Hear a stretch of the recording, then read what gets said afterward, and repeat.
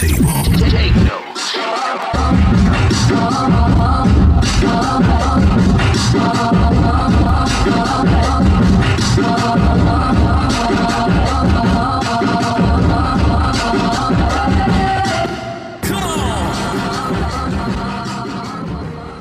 Hello, welcome to DNA Sports Talk. This is the Don of D and DNA.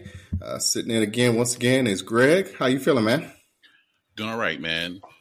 Just saying, Black History Month has flown by, but good to be on with y'all.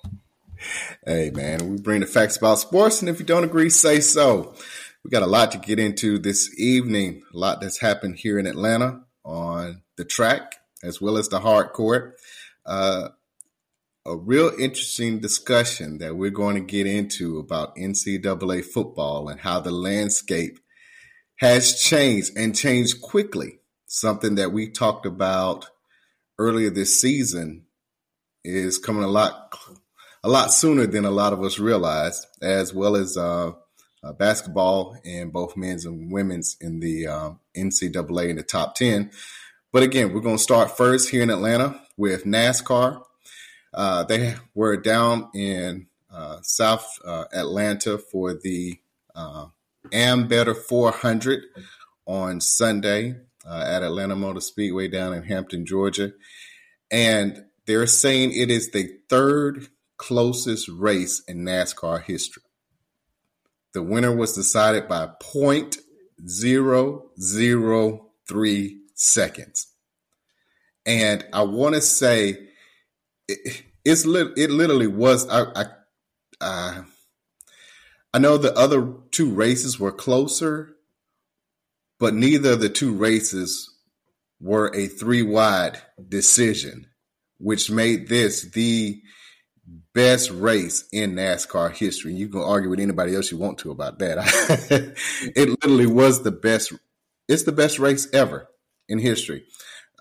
We spoke about last Monday, while we were on air, the Daytona 500. For those who don't know, that's NASCAR Super Bowl. Unlike the Super Bowl in football that ends the year, NASCAR Super Bowl is the Daytona 500, which begins the year for the season.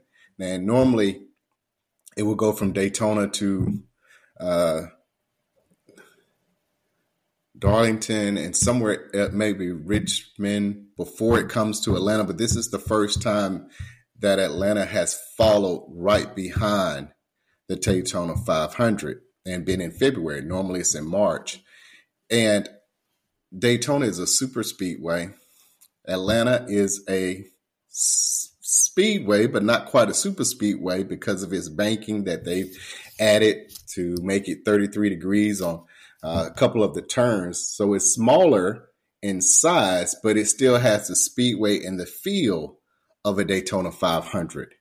And that adds more excitement to the race because it's unlike the other bigger tracks such as a Daytona or a Talladega where you have plateaus when you're coming out of the turn. So you go up a bank, we'll say 25, 33 degrees. And then when you come back down, then you have somewhat of straightaway to where you can pass, you can catch up, that type of thing before you get into the turn. In Atlanta, by the time you come out of the turn, you're basically going right back into one to kind of give people an idea and give you a resemblance of what it's like. There is no chance to, gather yourself, hit a straightaway, maybe get up to 196, 97 miles an hour before another turn. Atlanta, they come back to back. And for this particular race, normally in speedways, you're going to have more wrecks. And it was interesting that in yesterday's race, it happened after the second lap that a caution came out. And after that, it was touch and go here and there. All in all, I want to say it was 10 cautions that came out throughout the race. But the stage one winner was Michael McDowell. He was a 34 car. And right before that, that's when Denny Hamlin slid down into the grass and that brought the second caution of the day out. No, the third one. That was the third caution of the day. The second caution was lap 25. That was lap 53. That was the third caution of the day. Michael McDowell won the stage one, and then it was okay for a while. I think the drivers understood their positions that they were trying to be in. Joey Logano, just like he did last week with the Daytona 500, led a majority of the laps right there during the middle, had a good car, seemed like he was going to rebound from last week and possibly win this week. And after stage two, when Austin Cindric won, then it was a few laps. It was about 60-some laps to go. And that's when another caution came out. And this involved Chase Elliott, who is the hometown hero from Georgia in the number 9 car. He got bumped by the number 1 car, Ross Chastain, which is owned by Pitbull and Trackhouse. And after that, it was about 50 laps to go. And that's when they went 4 wide.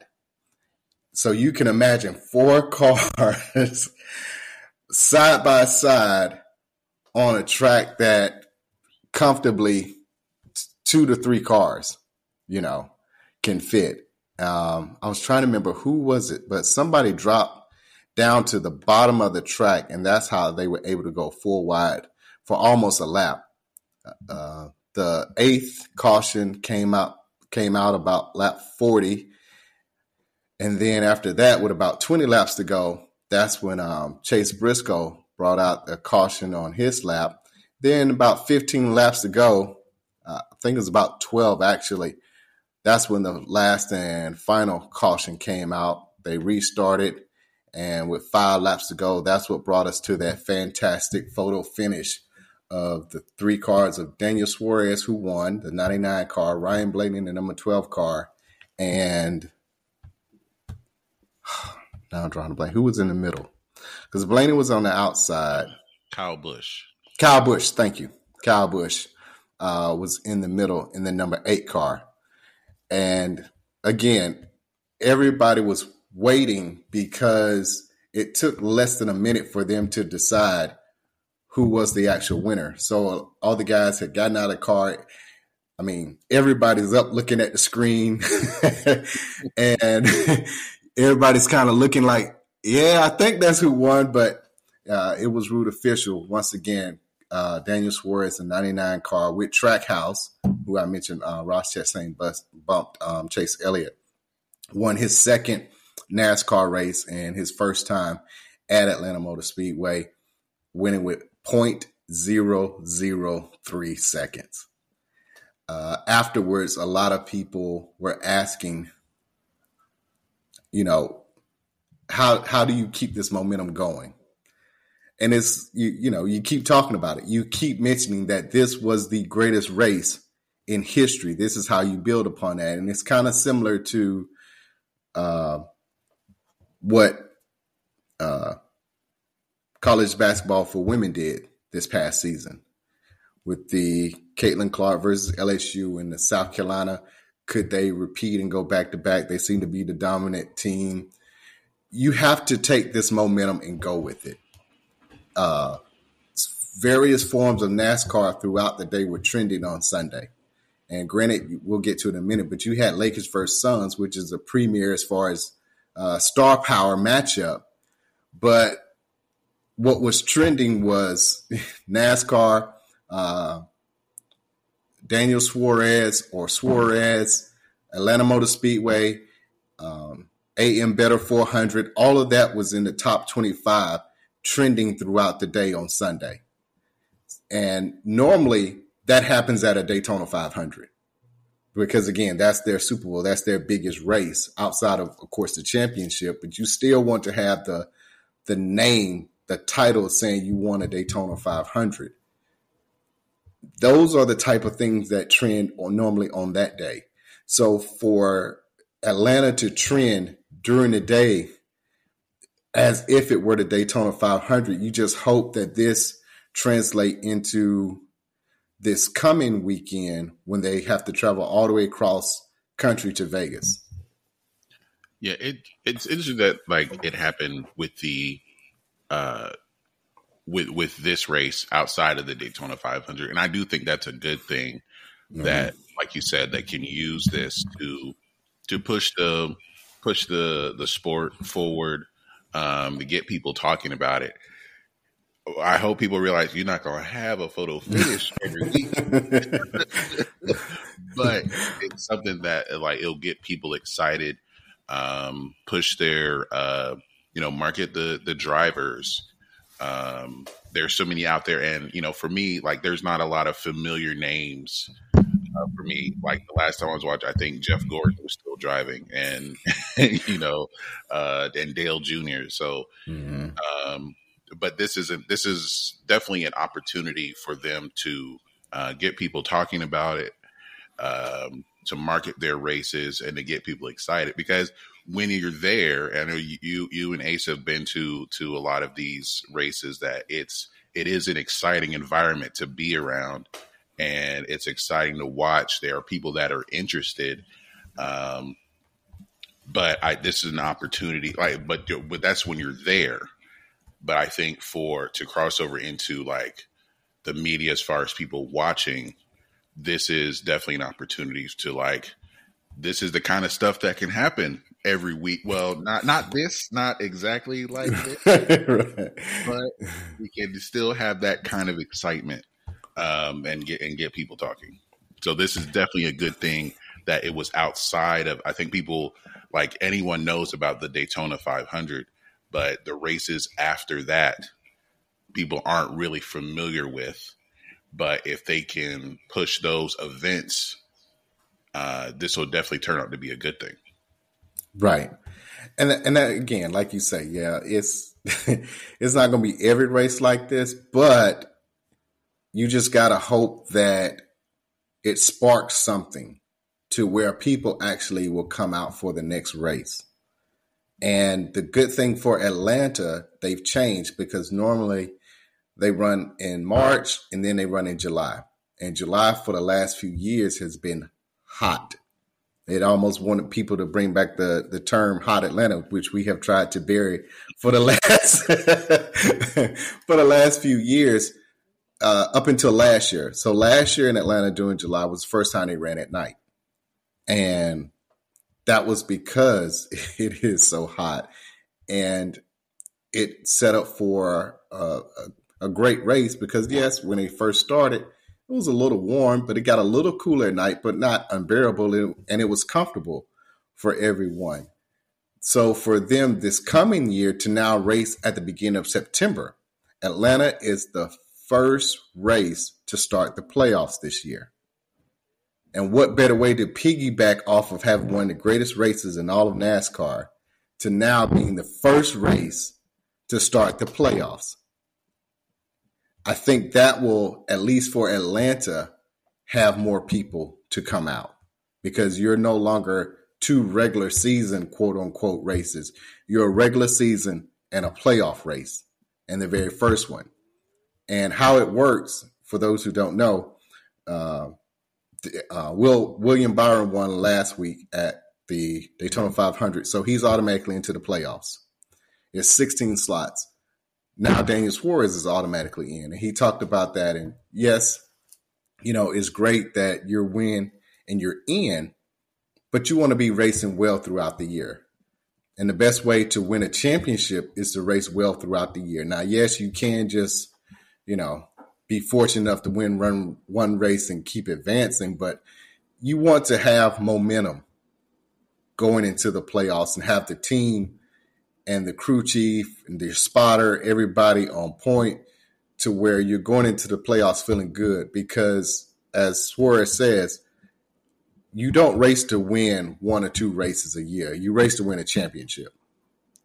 And the best way to win a championship, again, is to race well throughout the year, put yourself in the best position coming into the playoffs, and then win the playoffs. Now, with Atlanta being the first playoff race, well, you're going to have your champion for the year there, as well as other racers, the other 14 races that remain to be decided. I think it's good that I wonder what some driver strategies are as far as like if you win, you're in the playoff. Is it good to win a race early in the season, and now you know you're in the playoff, and then you can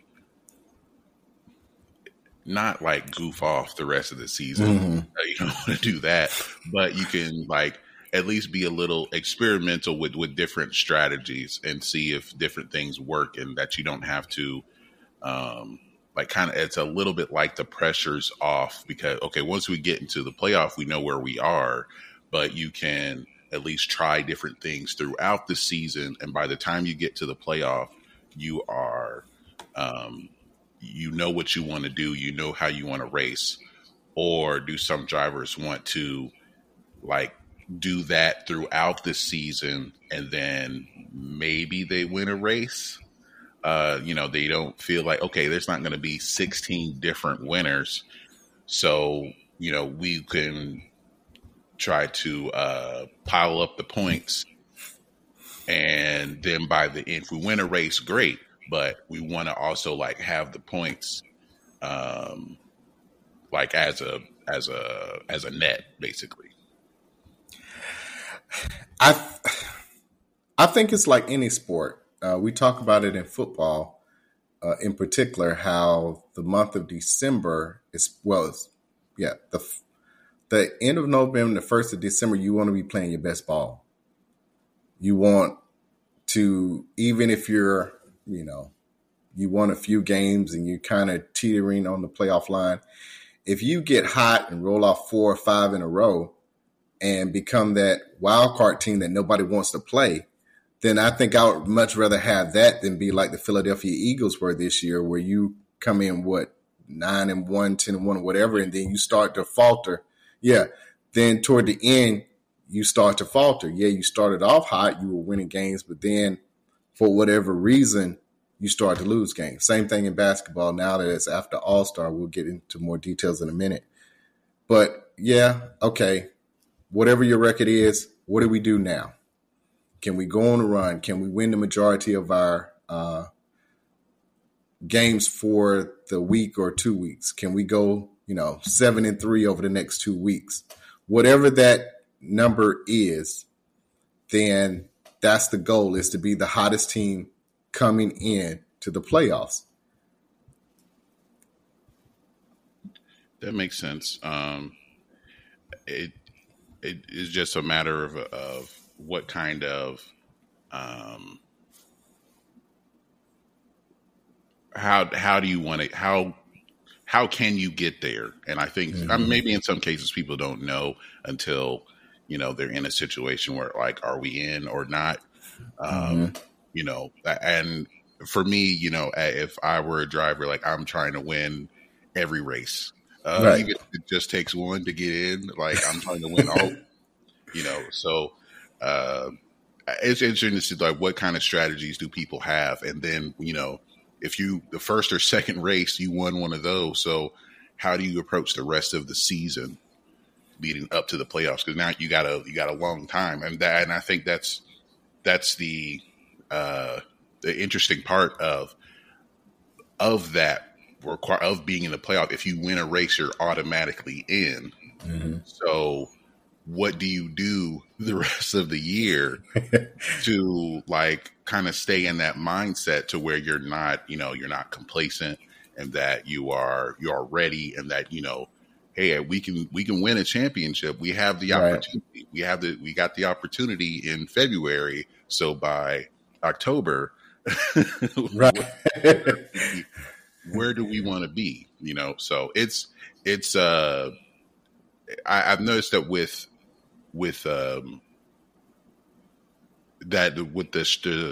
like, what do you do at this point where you already know that the postseason's there for you, and compared to the other sports where, okay, we got to win this game and we need these guys to lose and these guys to not tie and win by this many, you don't have to worry about that by the end of the season.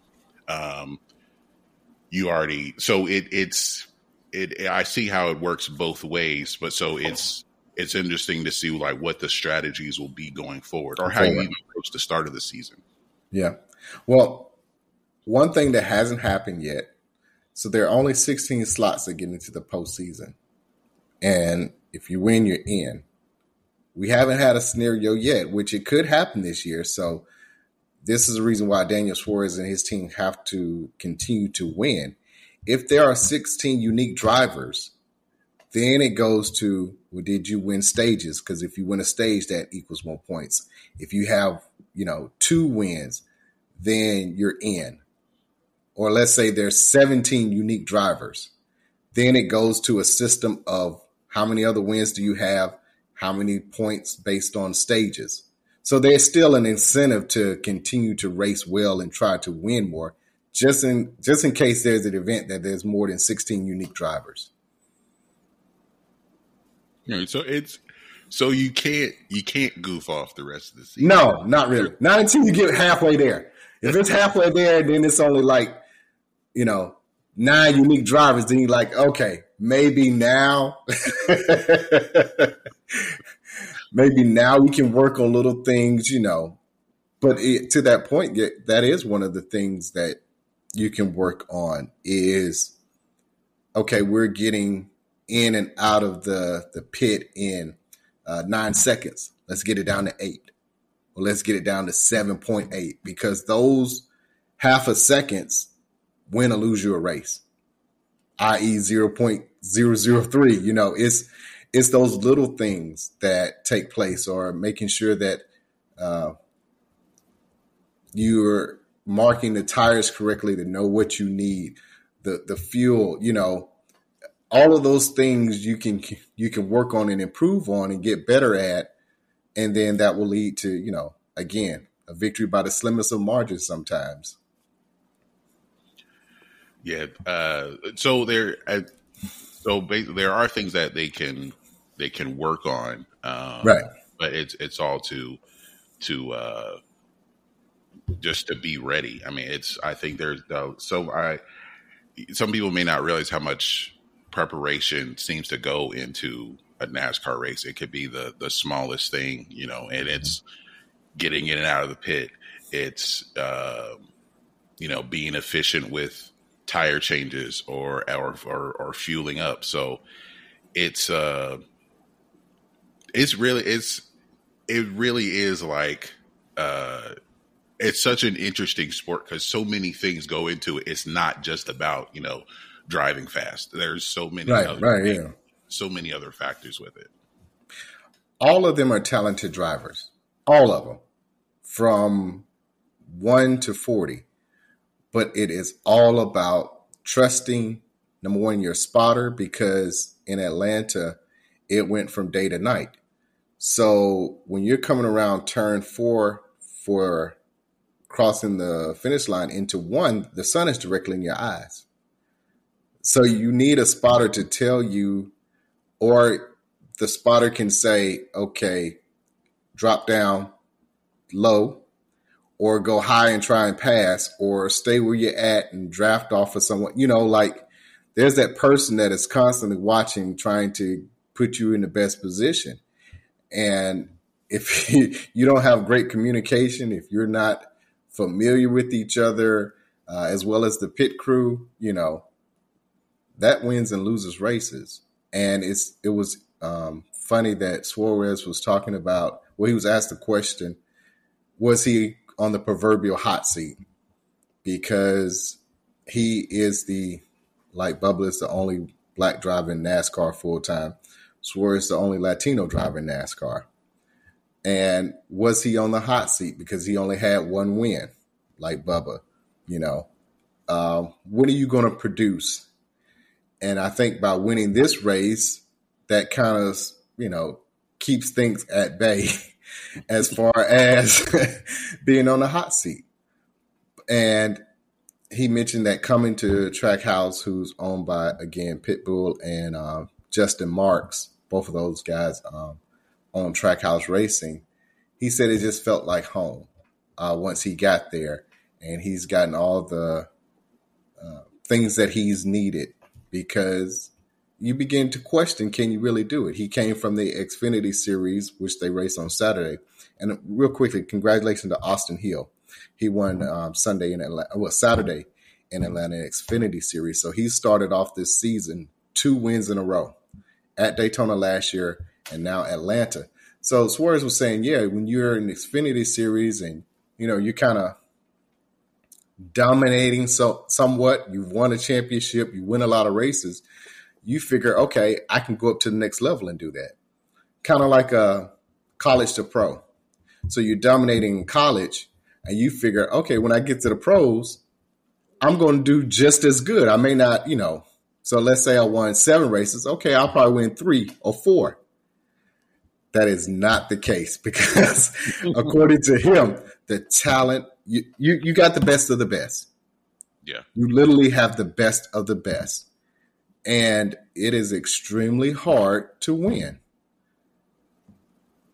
And when you get to that level, it can be discouraging because you're not winning. You're so used to winning in the proverbial college, arena to now you're in the professionals. It's hard. Yeah, I mean, it's like, it's something you see like it's something you see in like the NFL all the time. Like, okay, on the college level, he was the fastest guy. Well, in the NFL, everybody's fast. So what else can you do? Exactly. But once again, congratulations to Daniel Suarez on winning Atlanta Motor Speedway. His teammate Ross Chastain, the number 1 driver, once he won, he pulled his car around and congratulated him. Bubba Wallace got out of his car, walked over to him, gave him a hug. You could tell that guys genuinely like him. There are some drivers who shall not be named, Kyle Busch, that some guys have a problem with because, it could get chippy. Ross Chastain has kind of started to get that a little bit to where guys are, if you're a teammate, you like them. If you don't, because of how they race. Sometimes they race hard. Sometimes you get into a little fender bender with some guys. And especially if it's the same guy's name coming up more than once, then you're going to have that. But for Daniel Suarez not to have any enemies, at least yet, just shows the character of who he is and why everyone was genuinely happy that he won. That's good to see. Yeah. So again, this coming week they'll be in Vegas, and they'll be out in Vegas for a couple weeks. I think it's Vegas and then Phoenix before they start making their way back to the Midwest and the East Coast. Let's go to the NBA, and we're going to stay in Atlanta for a second. The Atlanta Hawks have announced that Trae Young will be out 4 weeks to be reevaluated. He had surgery on his, and I wanted to say it exactly how they say it because it was hilarious to me. His 5th finger, his left hand, his 5th finger. He hurt it during Friday's game. He had an MRI done the other day, and here's the quote: the MRI revealed a tear of his RCL in the 5th finger of his left hand. He'll undergo surgery to repair the RCL on Tuesday and will be reevaluated in 4 weeks. I have a problem with that statement. What's your 5th finger? They just couldn't say he tore his leg in his pinky. Right. It's his pinky. What's wrong with saying pinky? Because they know how it's going to come off. It's going to come off soft. As you can just wrap that up. They made it worse. They made it worse by saying his 5th finger. Just say his pinky.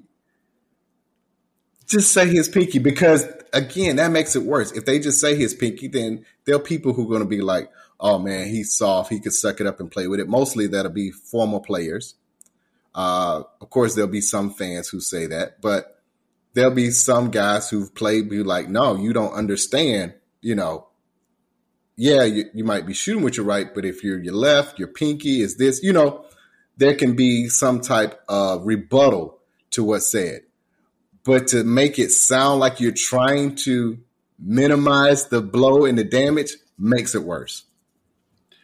Yeah, I mean, I look at it as, I don't know why they didn't. If I hear torn ligament, it doesn't matter if it's the pinky, it's the knee, it's the elbow.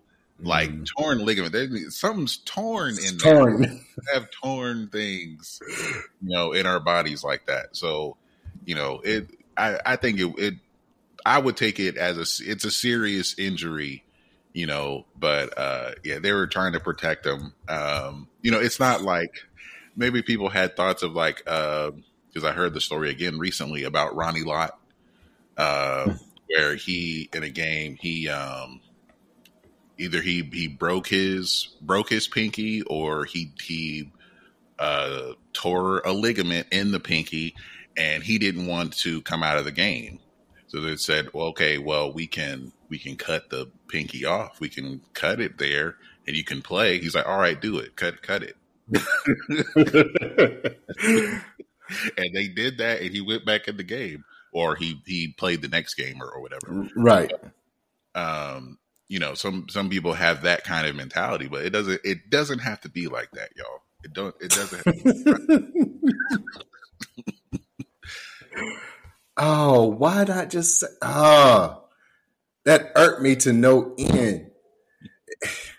It's similar to when you would get in trouble with your mom or dad or your parents, either one, and they ask you a question and they already know the answer, and you make it worse by lying about it. It's like, why are you making it worse? They're like, hey, did you break this? Break? What do you mean break? What are we like? You already know. Don't make it worse. I felt like by doing this, they made it worse. It's something that Trey shouldn't have to go through to, now defend, what type of player he is. Because, again, they're going to see it like, oh, it's just a pinky. You can suck it up and play. Friday night's game in which they lost, it was to the Raptors 123-121. A fairly close game throughout. Both teams, I think, had leads of at least, I know the Raptors went up by like 16. The Hawks, I think, had at one point an 8 or 9 point lead, but the Raptors eventually pulled the game out behind All-Star Scotty Barnes and Quigley. They had 20 and 24 respectively. But then Atlanta bounced back without them last night by winning 109-92 against the Orlando Magic. Now, the Magic didn't have Banchero, of course, but still, that was a solid win, knowing the day of that he wasn't going to play. So what do you see for the Hawks' future going forward without him for at least, we'll say 4 weeks? He's going to be reevaluated in 4 weeks. They probably will take another week before he plays again.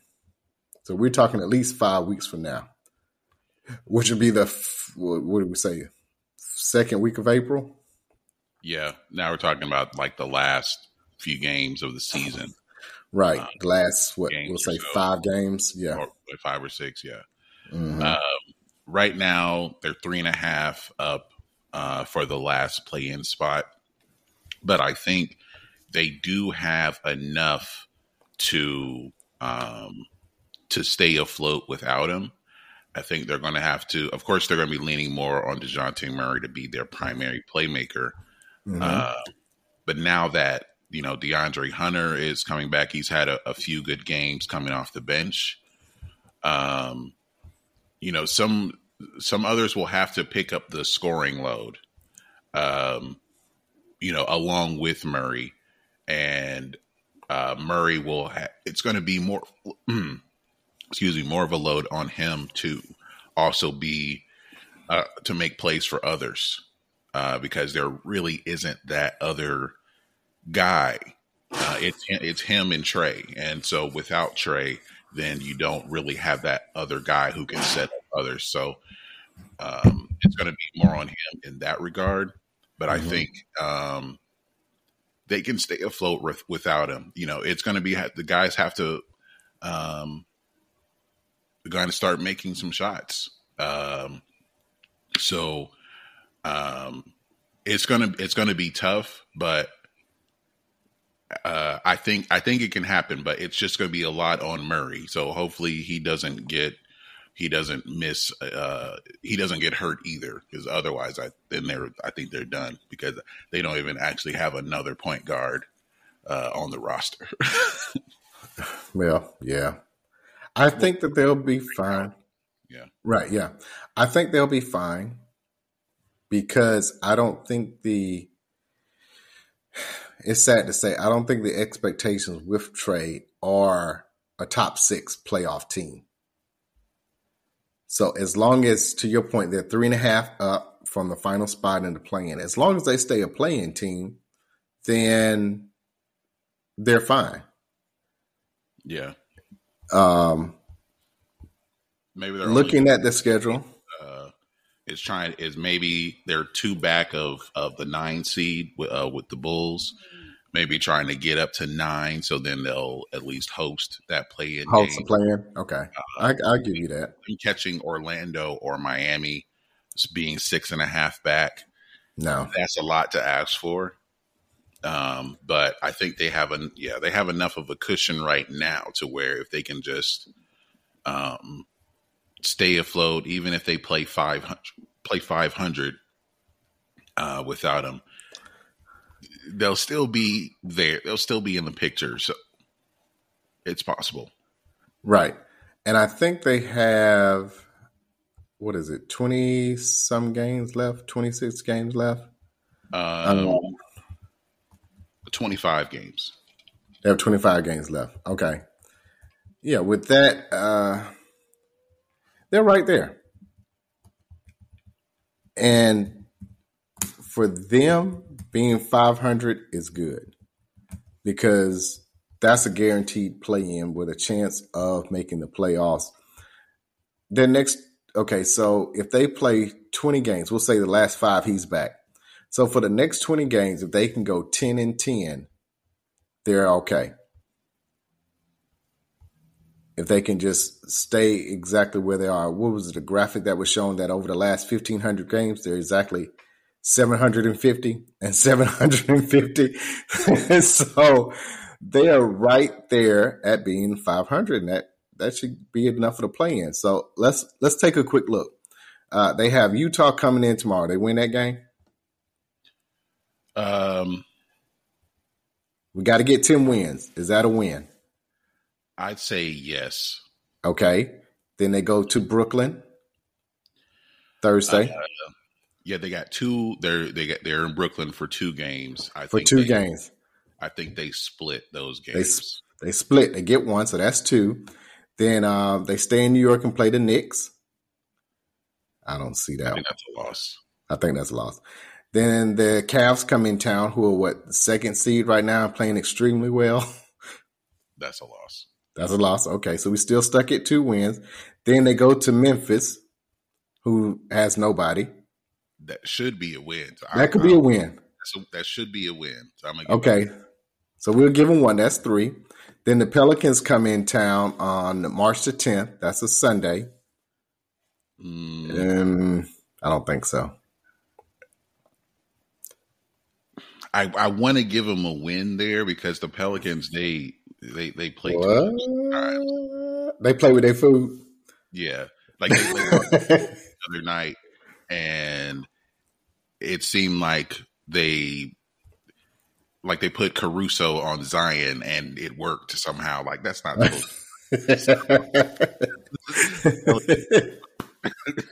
That's why Stephen A. was talking about Zion. And did you see the Pelicans' social media account? They went after Stephen A. They should get a raise. Whoever did that should get a raise. I'm all for the pettiness when it comes to. So it's supposed to be fun and lighthearted, and here's the thing: Stephen A. poke fun at their player, then you respond. Now, if it's unprovoked, I get it. But it's only so many times you can keep talking about one of our players before we respond, in a petty way, showing him slip and fall at the All-Star, his bad shots, him throwing out the baseball and it going errant. So, yeah, I enjoyed that. What's funny about that, anytime anyone brings that up, oh, he only averaged 1.5 points a game, he always responds with, well, it was actually 0 because I didn't play that year. Right. He didn't. So, like, they should use that. Like, he averaged right. 0. Use that if you don't come back, Right. But there's always going to be concerns about Zion because something is, and I think we've had this conversation before, that there's an expectation of, well, not an expectation, but I've talked about this with some other people. The next face of the league after LeBron, the NBA is not really prepared for. Mm-hmm. They're not prepared for that next guy. And we've always had like that one guy, at least one guy, going back to the beginning. At first it was George Mikan, and then it was Bill Russell and Wilt Chamberlain. Then Kareem. And then it was Bird and Magic. Then it was Jordan. Then it was Kobe. And then it's LeBron. And it's been LeBron for 21 years now. Right. Who's the next guy? Anthony Edwards. He's the next guy. There are a lot of nominees, and what I mean with the next guy is that next American player. Right. That's why I say Anthony. Right. There's Jokic and Giannis. And then Giannis. Yeah. It's the next American player. Yeah. We want it to be Zion. We want it to be Ja. We kind of wanted to be Tatum, but then we can't take him seriously. Right. So it's now, Anthony Edwards. It's Anthony Edwards, but Anthony Edwards is this close to getting treated like Lamar Jackson, in which there is this talent, but now he's going to be unfairly scrutinized, and he's going to be criticized for anything he does off the court. Like, okay, yeah, he's young. He's going to eat Popeyes before the game. As he gets older, he's going to eat better. Right, yeah. Game, but he's going to get criticized for something like that, or how he talks, or the people he hangs out with. So I think he's going to get treated like that, and I think it's not necessarily fair. I don't think it's fair to Lamar Jackson either. But we need to look at him as being the guy to be the face of the league. He is, because he's embracing it right now. He understands everything that comes with it, right or wrong, like you say. He understands that everything he does is going to be scrutinized, even with the whole throwing of the chair incident when all he did was knock it out of the way. You know how that got blown up because it's him.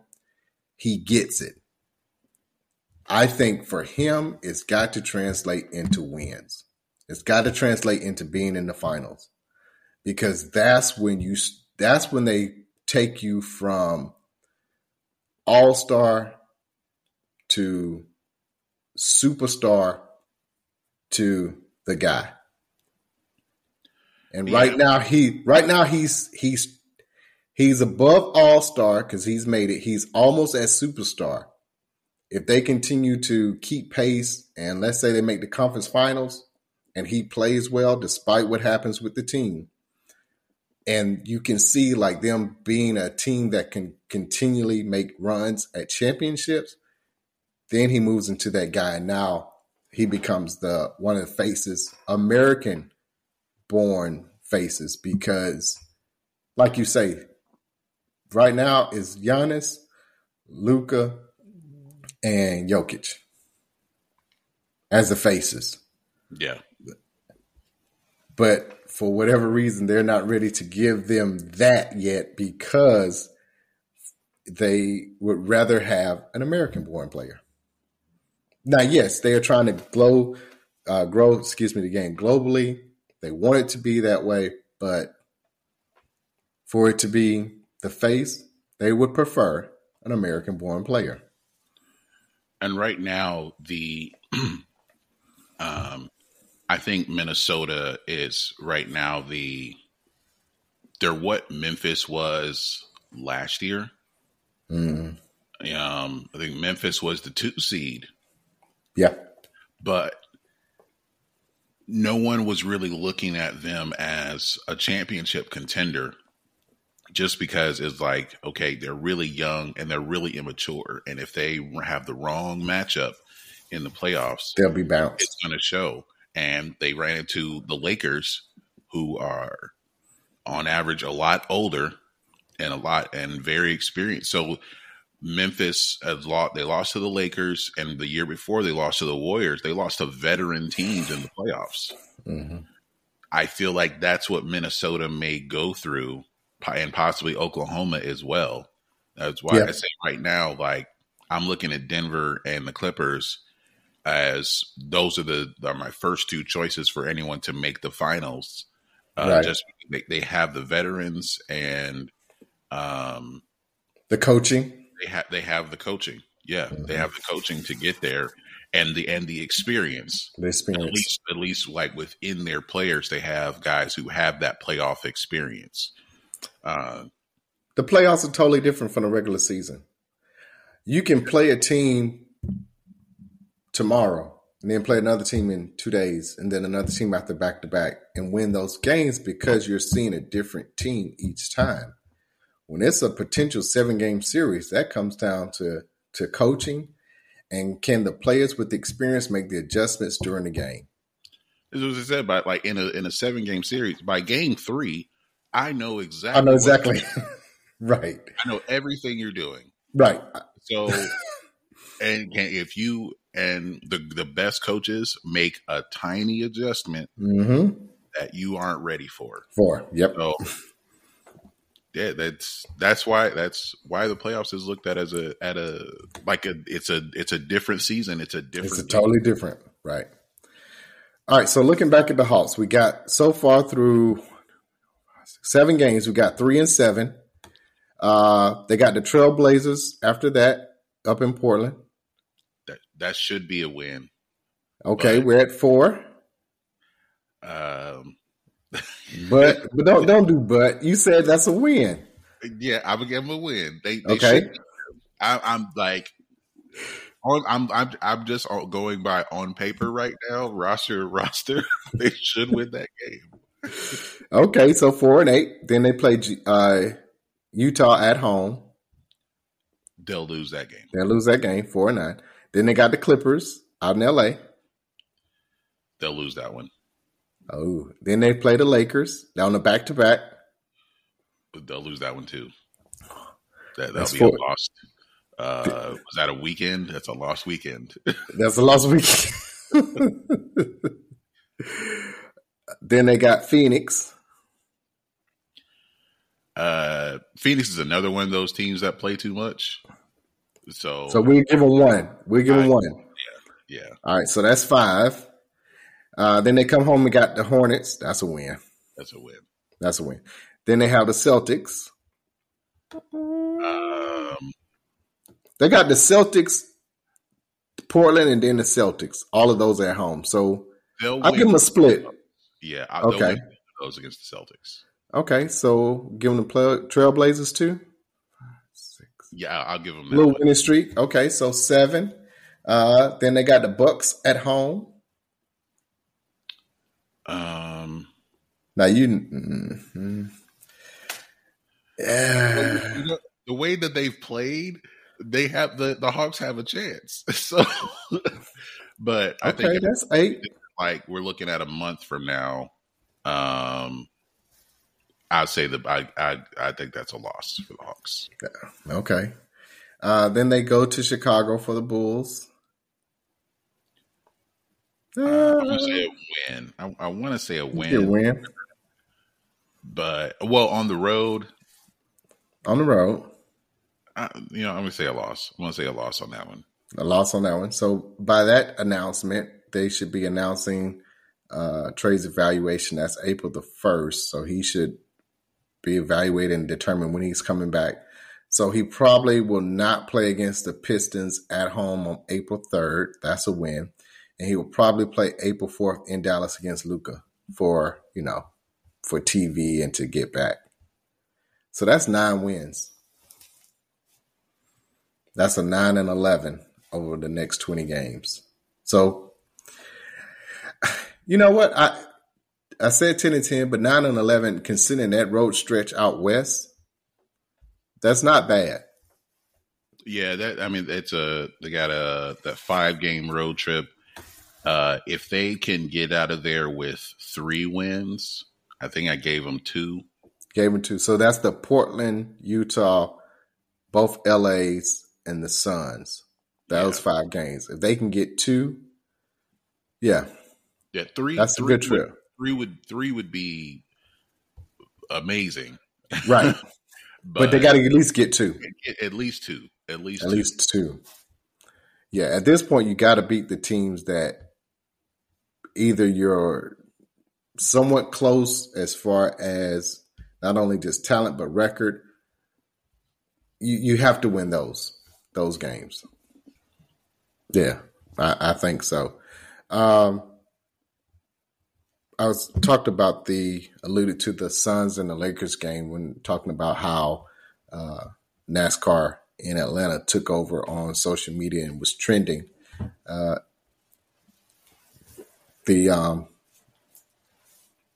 Before that particular game, was it that game when KD got into it with the fans who called him out by a name and did try to, hey, trying to shake his hand. Right. Really? Shake your hand now? For real? Right. Is there a way to control that with fans? We've seen players such as LeBron and others, Westbrook, have fans kicked out. Is it going to continue to take that for fans to realize that it's one thing to cheer on your team, talk against another, but there are certain words that you can't use or you will be kicked out? Yeah. I think you have to keep in mind what would cross the line if certain things will cross the line. If it's, talk of, that was a bad shot, or, you're trash. But if you suck. start calling people out of their name, mm-hmm. That's where you're crossing the line. And, some people think that some players are too sensitive to what fans say. But some fans will push that boundary, and some fans will cross the line. So, if like when LeBron had that fan kicked out when they played the Pacers, right? They said what it was reported that they said. And look, that's that you crossed the line. Right.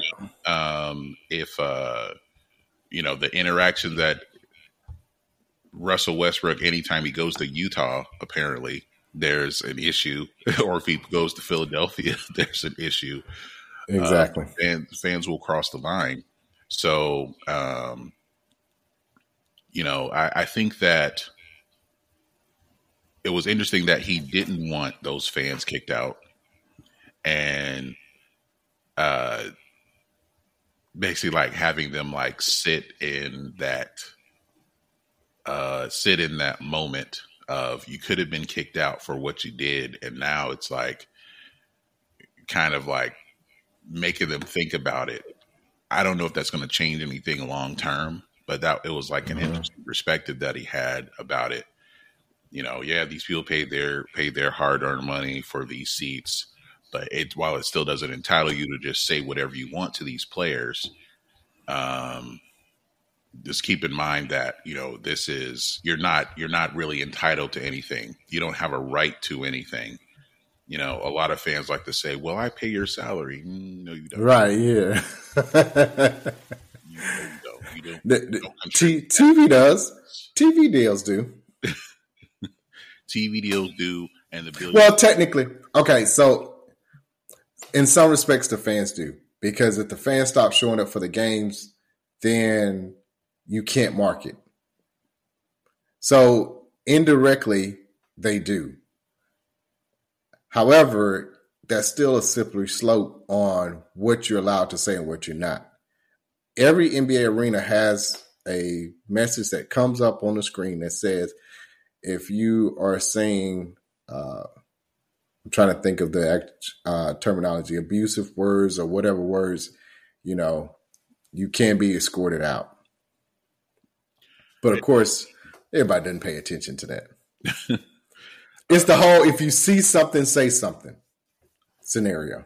But even if, there is some, whatever the connection would be between a player's salary and the fans being at the games, it still doesn't entitle you to talk to me any kind of way. Right. And some fans feel like they have that right to say whatever they want.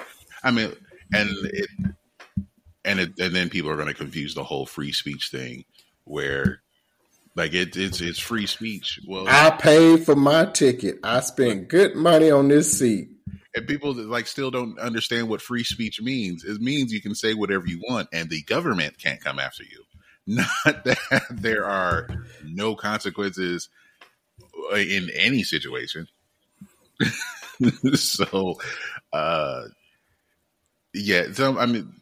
some fans feel like they have that entitlement to say whatever to a player just because they pay to be there, and that's just not how it is. I mean, not to say athletes are people too. They are, but they would still, expect to be treated like a human being, right? Talked to like a human being. Like I said, it was interesting that Kevin Durant had that kind of his perspective and not having them kicked out. But I don't know if that's not going to change anything long term. In that moment, maybe it did, that those fans were able to stay and watch the game, but it still shows that these fans will try to say anything and feel like they're on the team and contributing. It's right. Got him to miss a shot because he was thinking about what I said, when he right. walked on the court. Oh, I get it. So in the Eastern Conference, Boston currently leads 45-12. Cleveland second at 37-19, followed by the Bucks, a game behind them at 37-21. Knicks 34-23. Philly, of course, without Embiid, hanging on to the fifth spot at 33-24. Indiana rounds out the playoff teams at 33-25. Then the play-in teams follow with Miami at 31-25. The Magic 32-26. As we mentioned, Bulls and Hawks are 9-10. On the eastern side, Minnesota and Oklahoma City Thunder, both 40-17. Third is Denver at 39-19. Clippers are 37-19 and fourth. Sacramento 33-23, and the Suns that we just talked about hold the final guaranteed playoff spot in sixth at 34-24, tied with the Pelicans at seventh. Dallas is 33-24. The Lakers and Golden State are 9-10. Looking at the Lakers, it was mentioned that LeBron's son, Bronny, is now projected to be in the lottery for the 2025 lottery instead of 2024. You okay with that? I thought that's what it was going to be. I did not see him coming out this year. Definitely not a lottery pick this year. If he was going to be drafted, it would have been, end of the second round. And the reason why I would say that is the production's not necessarily there. He's not the best player on the team. And it doesn't seem like his role is even clearly defined. Like when he comes in, is he coming in to shoot? Is he coming in to be a defensive stopper? Is he supposed to be, a facilitator? It's like it's never clear. So I think another year where his role is clearly defined. Where does he actually fit in with this team, or does he transfer and he may have to start this process of acclimating to a program all over again? But we need to see what he does best, and so that would give us an indication of what kind of player he would be in the NBA. I wish people didn't try to like force that on him to where, okay, yeah, LeBron wants to play with his son, but it's not going to be as fast as you want it to be. It's just not going to happen that way. He wants to play with his other son too. So, who knows if Bryce is even that good to be a one and done player at best.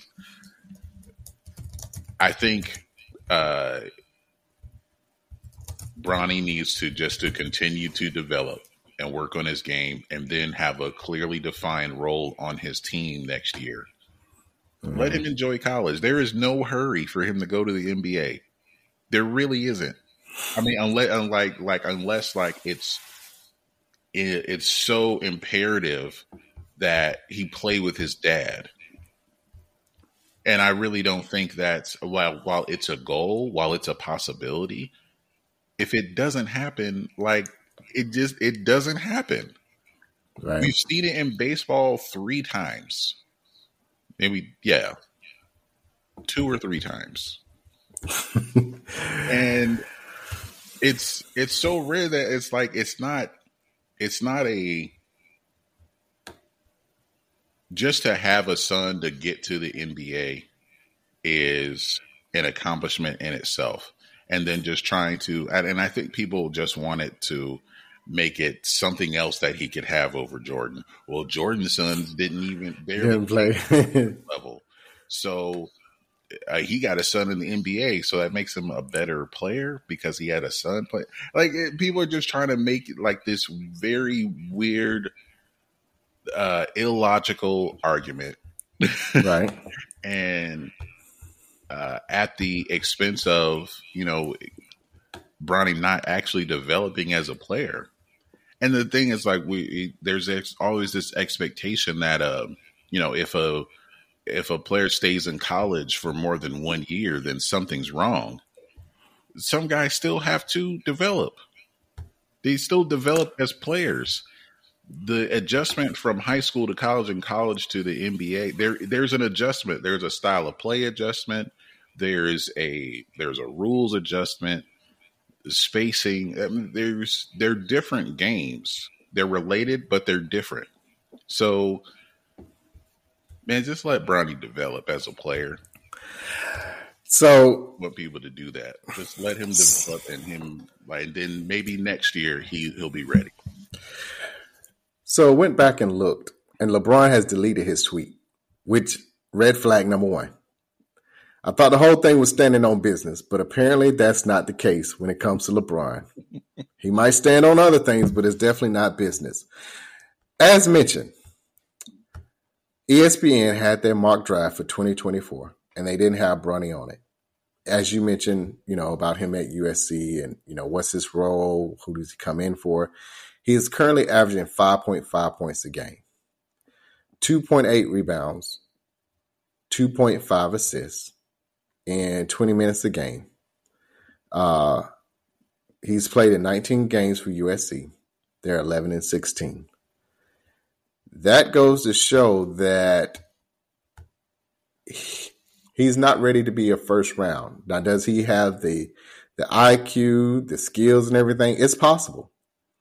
It's possible, but you have to be that guy. Again, we're going back like we're talking about NASCAR from the Xfinity Series to the Cup Series. It's a huge jump as far as talent is concerned. Bronny has to be averaging 16, 17 points a game. He has to be averaging 7 rebounds, 7 assists for him to be considered a first-round pick in 2024, this coming year, for this upcoming draft. He's not even close to that. He's averaging the Collins twins brothers type numbers for their career. You know, that's not going to cut it when you're talking about first round. That's not even solid enough to be second round. It would be one thing if he was averaging, if they were still 11 and 16, but he's averaging 28 and 9. It's like, okay, well, it's not his fault. He's getting the guys involved. He's scoring. He's doing everything. They're just not winning games. But that's not the case. The other thing, and this is what I really hope for, the cardiac, heart conditions he's having is nothing to play around with. I'm sure he has access to the best doctors in the world, which is great. It'd be good for him to play another year in college to make sure that this doesn't happen. 1, in the NBA. 2, playing with your father. Don't wish this on anybody, but we can't have another Hank Gathers type situation with a father and son on the court in this situation. You don't want it at all, but especially when it comes to, how close LeBron is with his kids. Don't want to see that take place, but he has to start playing better. And maybe that he is due to that. Maybe he's not, going all out, exerting the kind of effort. Maybe he is holding back a little bit because of the condition. I'm not sure. I can accept that if it is, and hopefully by next year he picks up and he gets better. But for 2025 in ESPN's mock draft, they don't even have him first round then. They got him 39th at the second round. Now, LeBron, of course, deleted the tweet when he said, "Can y'all please just let the kid be a kid and enjoy college basketball? The work and the results will ultimately do the talking no matter what he decides to do. If y'all don't know, he doesn't care what a mock draft says. He just works earned, not given." And then he had followed it up saying the same for any other guys that, hey, just put in the hard work. Don't worry about mock drafts, whatever. Well, I know why he deleted that, because when they had LeBron ranked 17th coming to the Hawks, he put it out there like, oh, Atlanta, he made a reference to it of, hey, that tweet also. No, he didn't leave. Exactly. That's my point. You can't have it both ways, LeBron. You can't be like, oh, they got him 17. Hey, I love Atlanta. We could be there. Throwing it out there in jest, but then get mad when they got him as a second round in 2025. It doesn't work that way. You know what I'm saying? And he's the same one, if I'm correct, that said not too long ago that his son could play now based on the players in the NBA that he's playing with. The Lakers right now. Again, I love the admiration as a father. I get it. You're proud of your son. No problem with that. But you got to keep that tweet up, just like you kept it up with, look at the guys on our team. He could play right now. Okay, that's the problem. So, yeah, that's why he deleted, because he knew he was dead wrong. Yeah, he's trying to have it both ways. Trying to... And a lot of people will take this as like people like hating LeBron when they call things out like that. And that's not the case. But for him to do something like that and coming off the heels of he was being asked about a farewell tour and say that he's 50-50. 50-50. Are you serious? Like, I don't handle praise very well. Really? Come on, man. Just stop. But here's my thing. As a father, I don't have a problem with what he tweeted out earlier. Yes, let the kid just play ball. Don't worry about no mock draft. He didn't say anything wrong. Like, accept it. It's okay. And things change. Like, okay. Right. When it came out like he was, a mid-first round pick, that's how it looked at the time. But things changed. And so just like next year, if he's projected second round, he could play his way into being into the first. so things Right. change. But some people try to keep like whatever was said. That's what it is for all time, and that's how That doesn't work. that's how he's treating it. And yeah, it just doesn't work like that. So I mean, it could if it was okay, just let him develop. Yeah, It's fine. That's what needs to happen. that was right. Stay with that. Right. He should have just left well enough alone. He's doing what the Hawks did about the fifth finger and the pinky, just like you making it worse. You made it worse. He made it worse by deleting it. Just let it be up there and be like, yeah, he doesn't need to worry about draft and his draft stack and his stocks, just like any of the other players. Leave that part up too. Y'all just continue to work hard. Let the chips fall where they may. And not to do. You don't want to force this story, this narrative that okay, yeah, it is a goal, it's a dream to play with your son, and you'll play wherever he gets drafted. That's fine to have that goal, to have that dream, and it's also okay if it doesn't work out that way. Right. That's fine. And I think some people would say like, okay, have the comparison with Jordan's son. That's something he never said. He never said anything about wanting to play with his sons, even though I think he'd already been retired for like 4 or 5 years by the time they got to college. But you don't have to. It's fine to want something, but it's also, the possibility of something not working out. You just have to keep that in mind with something like this, because a lot of things have to fall into place, in different ways. So if you end up playing together, great, but it just might not be it might not be the path that you think it's going to be. Right. So, yeah, and that's okay. That's okay. And people don't give like college basketball players like the grace to develop as players. Every year we see that these players go to these top programs and then they enter the draft and we don't know really anything about them.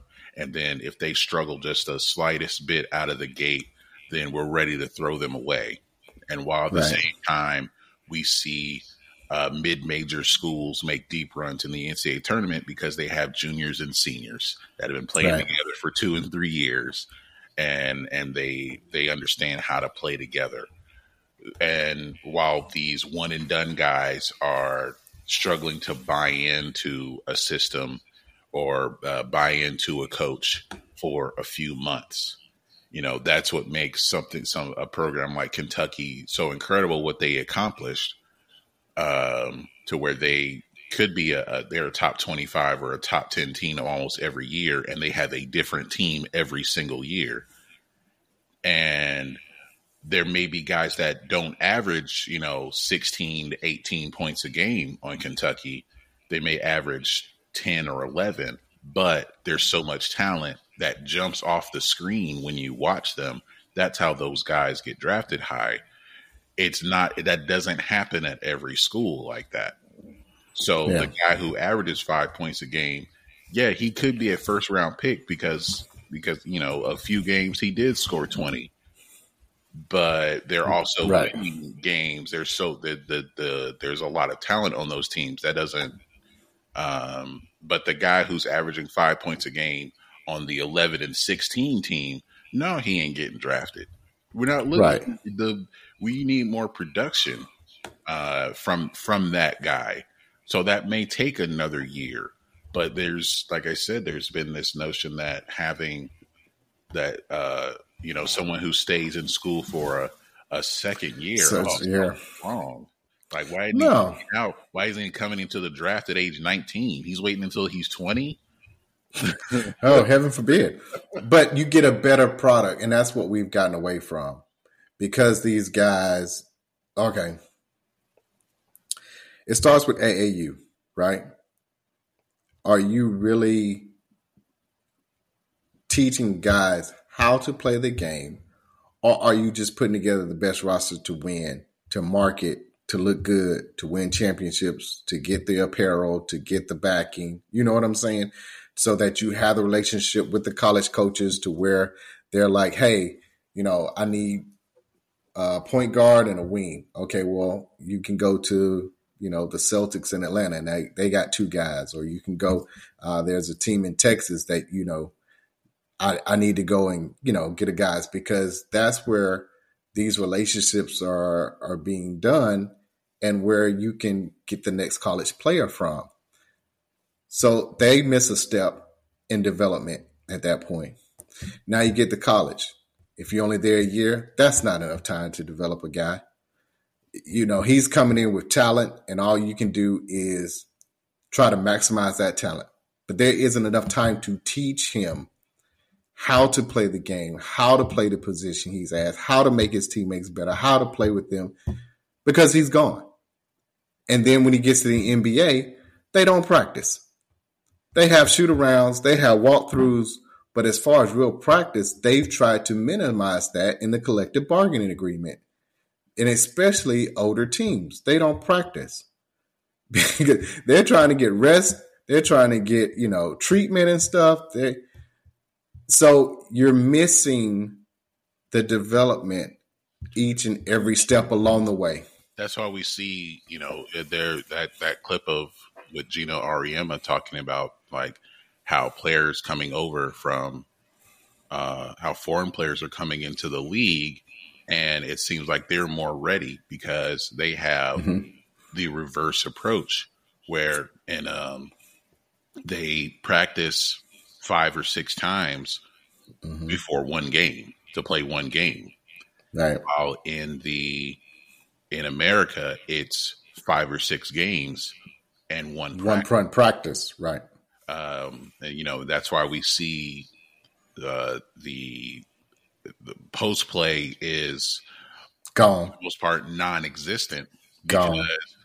Because, for guys who are playing on the AAU circuit, they're playing multiple. They don't play a day, and a post game takes time to develop, and that time isn't being taken. So who plays in the post?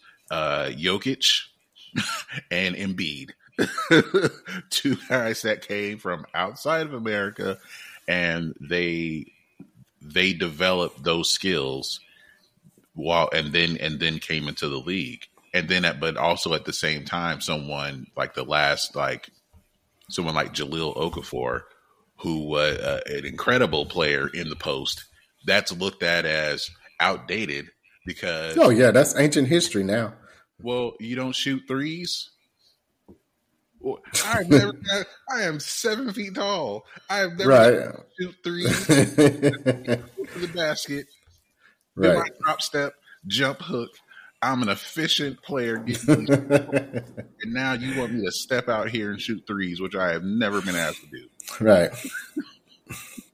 The NBA game has changed, and of course, Steph has led the charge in the 3-point shot, and then other players following suit, as you mentioned, even up to, it's funny to see a 7'12", and I say that in jest, Wemby, on highlights, dribbling between his legs with a step back 3. That would have never been seen. If a big guy did that, we'll say 10 years ago, he'd immediately be on the bench. Like without any question. I don't care who the coach was. You coming to sit down if you're going to pull a shot like that off. Now it's encouraged. And because there is no development along the way, this is what it's become when it comes to players that play here in the States as opposed to players who start overseas and then come to the U.S. and play. And then you're seeing guys who they get here, and now it's like, I have to just to stay in the league. Now I have to start working on adjusting my game. Look at Okongwu with the Hawks. He's shooting threes now. Right. Yeah. And before that, John Collins, he did not shoot threes until he came into the NBA. Sorry. Where like now these guys doing it just so they can stay on the roster, just so they can be in the rotation. They Right. have to add this because that's just how the game is played. Well, why does it have to be played this way? Like, what's wrong with playing, a traditional back to the basket or even face up mid range? Like, all this stuff is being discouraged because of it's a analytics. copycat league, And it's a copycat league. Hurt the development. It's definitely hurt the development, so that we see guys coming from other countries come in and they're more ready because they worked on these skills for their position. Right. And so the adjustment's easier. Right. One bit of news before we leave the NBA. Jimmy Butler of the Heat and Pelicans, Najee Marshall, both have been suspended suspended 1 game without pay for instigating an on-court altercation when the Heat won 106-95 a couple of days ago in New Orleans. And that wasn't the only incident, as a matter of fact. Wasn't it Jose? Thomas Bryant. Yeah, Jose Alvarado. Thomas Bryant got 3 games. Everybody's trying to throw hands, huh? Because he left the he left the bench. Right. And then you had also he left the bench too. So and then you had Mike Conley shot the 3 kind of toward the end of the game where Dennis Schroeder came over and shoved him. I don't know what's taking place in the last week. I don't know. It must be something in the water, but apparently it's definitely something in the water in Atlanta too to make somebody think that they could try Cam Newton at his 7-on-7 to really think you could try this 6'5", 250-pound grown man and think that you were just going to manhandle him. That blows my mind, but it just goes to show the lack of respect for somebody who's taking time out of their schedule to give back to the community. And then, of course, this isn't the first time that stuff like that has gone viral. And I think that that's what this situation like this is. People talk to Cam any kind of way and just think that, because it's Cam, I can get away with it. I can go viral. But it's just a lack of respect. Well, yeah, it's definitely like the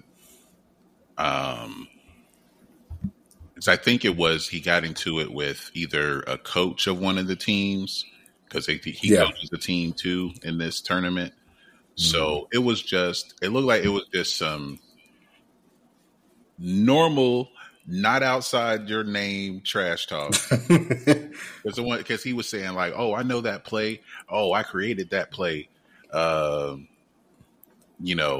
far as like, watching the other team. So, right.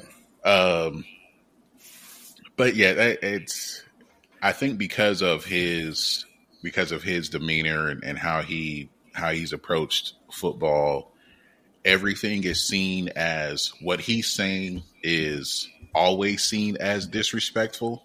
So then people feel like they have to be disrespectful back to him. And but it's not like not just other coaches. It would be the kids. It would be right. That's what I'm saying. Yeah.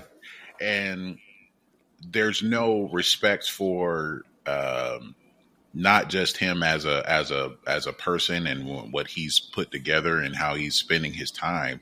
It's a respect for like the process of like, look, you want to get to the NFL. Here's a guy who did it at the highest level, and he knows what it takes to get there. But you're looking at it as, well, he ain't there now. So, so, like, what can he actually tell me? What can he actually teach me? Because he ain't there now. And just like disrespecting the whole process of that and disrespecting like the work that people actually put in. Right. And then along with disrespecting, them spending their time to have something they have using their platform for the community to help you out. And again, this is not someone who wasn't great. I mean, He took a 15-1 Charlotte team that had one receiver, and I'm using the word receiver loosely because it was a tight end, and Greg Olsen, and an O-line that wasn't that good. I mean, he went to a Super Bowl with his team and won an MVP. Like, this is a journeyman backup quarterback or somebody like that. So there is something that you could learn from him. So for them to disrespect him and even his time in coming at, he will probably still continue to do it because I don't think that he'll stop doing it, but he might be more cautious as about how long he continues to do this. You know what I'm saying? To give back. So to kind of set the expectation of, I think like these 7-on-7 tournaments appear to be very serious business. Oh yeah. To the point where we have OTE here in Atlanta. Right. That is now it's called OT7. So it's 7-on-7. 7. Through overtime. Overtime elite. Yeah. And so people look at that as like, while it is competition, it's not what you're going to be doing if you're planning to play on the college or NFL level. It's not the same game. Right. But people treat it like it is. And while it's good, training, especially for quarterbacks and receivers, it's not the same game, but it's treated that way. And then people it's basically like, this is the closest that we'll get to the AAU circuit for football. Will be these 7-on-7 tournaments. Will be the 7-on-7. Yeah. But it's just, it's not the same game to me. But it's just taken so seriously that it can, I think something else might've been said, as far as with that tournament that was just blown out of proportion. But I think the whole thing does come down to people just not respecting the process or what people do to get to a certain point. It is a lack of respect across the board to everyone for camp and for the tournament itself. So hopefully that would change. Let's stay in football for a second. Someone has a new job, not the job we all expected though. Former offensive coordinator Eric Bieniemy is now the new offensive coordinator and associate head coach for UCLA. Not the NFL. UCLA. I don't know at this point what he's done, because you can't say he doesn't interview well. At the end of the day, he knows X's and O's. He was a reason why the Kansas City Chiefs had a couple of Super Bowls. Yeah, they won without him, but he came and talked to the team leading up to it. So apparently his voice is still valued. The information that he provides, how he can motivate, there's still something there, because there's no way in the world that Andy Reid would allow him to come in and speak, and I guess in some form or fashion, maybe, say, hey, coach, here's a couple plays you might want to think of if they do this, that. So one of the issues I understand is all the head coaches' jobs are filled by the time he was let go by the Washington Commanders. But you can't tell me there wasn't a consulting position to have him around on any of the other 30 teams in the NFL to be, something, and for him to not even get a head coaching job. I know for some people, so a friend of her show, she's a coach she was an assistant coach at Alabama State in basketball. She took a job as a head coach at a high school because she wanted the title of head coach to eventually come back to college. Shout out, Coach. So I could understand him deciding to say, okay, there are no OC positions in the NFL. I'll take a head coaching position, we'll say at UCLA, to have the title to show I can do this. Granted, it's in a lower as far as talent, but I can be a head coach. Let me, we can dispel this rumor that I don't know how to be a head coach. And then I can come back and then, maybe be a head coach in the NFL. But to take the same position of an OC and associate head coach, I don't know what he's done to be blackballed like this out of the NFL. But this is the biggest, I don't want to say fall from grace, but it's along that synonym of how do you fall this far down to where everybody was like, yeah, why is he a coach? Why isn't he a coach? Why isn't he a coach? To now you have to take an associate head coach, offense coordinator job in college. It's definitely a mystery. It's because he checks the boxes as far as the accomplishments.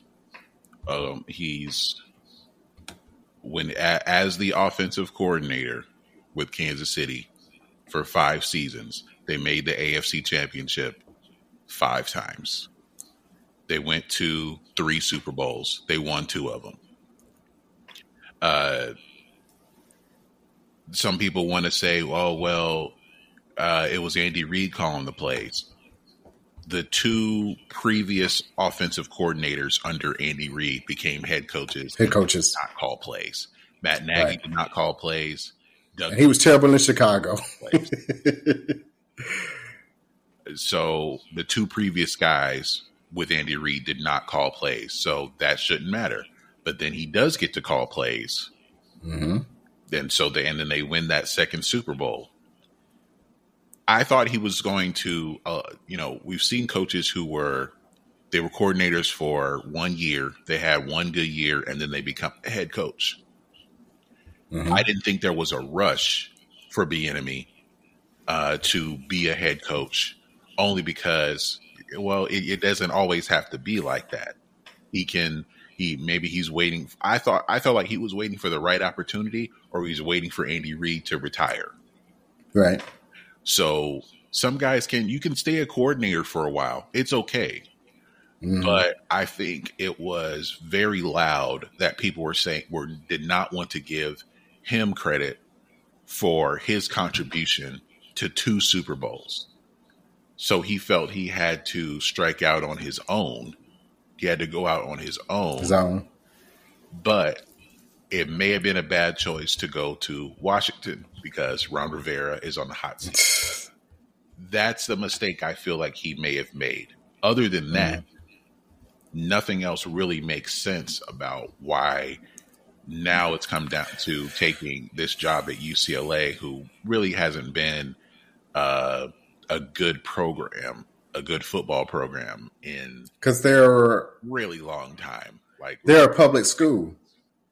They're a public school. And we'll get into this in a second. But, yeah, they're a public school where USC is a private. But, yeah, that's there's one of the reasons. There because he's from L.A.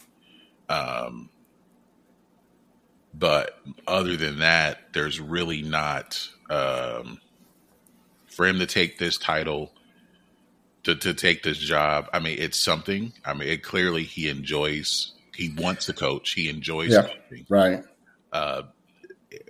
And then the personality thing doesn't make sense because if he's able to still have a connection to the Chiefs and the players, their top players on the Chiefs, Kelsey and Mahomes show so much respect for him. It's right, exactly. Him and how much they loved having him around and they wish he would leave. That doesn't mean that somehow means nothing. He has the respect of the players he coached to 2 seasons. Right. That doesn't, because that would have come out by now. If they didn't respect him, it would have come out by now. You would know. And you would know. Right. When he's in Washington, it's like, the players are complaining that he's coaching them too hard, right? too harsh, or he's being mean to them, and that. And then that story went away before the first preseason game. We didn't hear anything else about how he treated the players for the rest of the season. It was just mostly a bad team. So, right. And it's let's be honest, he's going to get blamed for that. Right. Oh, well, they didn't like Sam Howell still threw for like 4,000 yards, I think.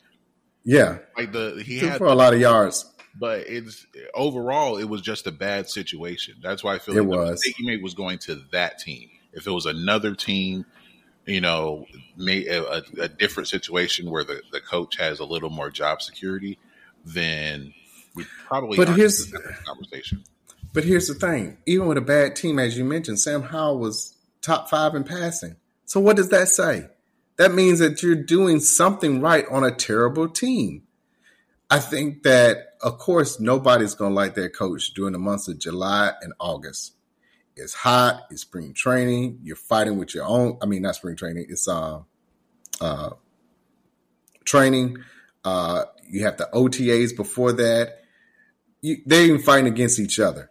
You know, it's just that everything is elevated. You're being coached hard. Okay, we get that. But after that, the games start. You play ball. They had Sam Howell is not a great quarterback, but he made him look good. I won't say great, but he made him look fairly good. That in itself should be enough. And like you're saying, the guys that are running the NFL right now, and Mahomes and Kelsey, haven't said anything bad. That would have come out. It would have been something said of, oh, they're just saying that. They don't really mean that. Like somebody else on the team would have come out with that story if they wanted to make the enemy look bad, as they already have tried to do when it comes to the media. I saw a story that said that he chose to leave the Commanders. Like it's okay. You don't have to say that. You ain't got to say that. A new coach came in, one of their own guys.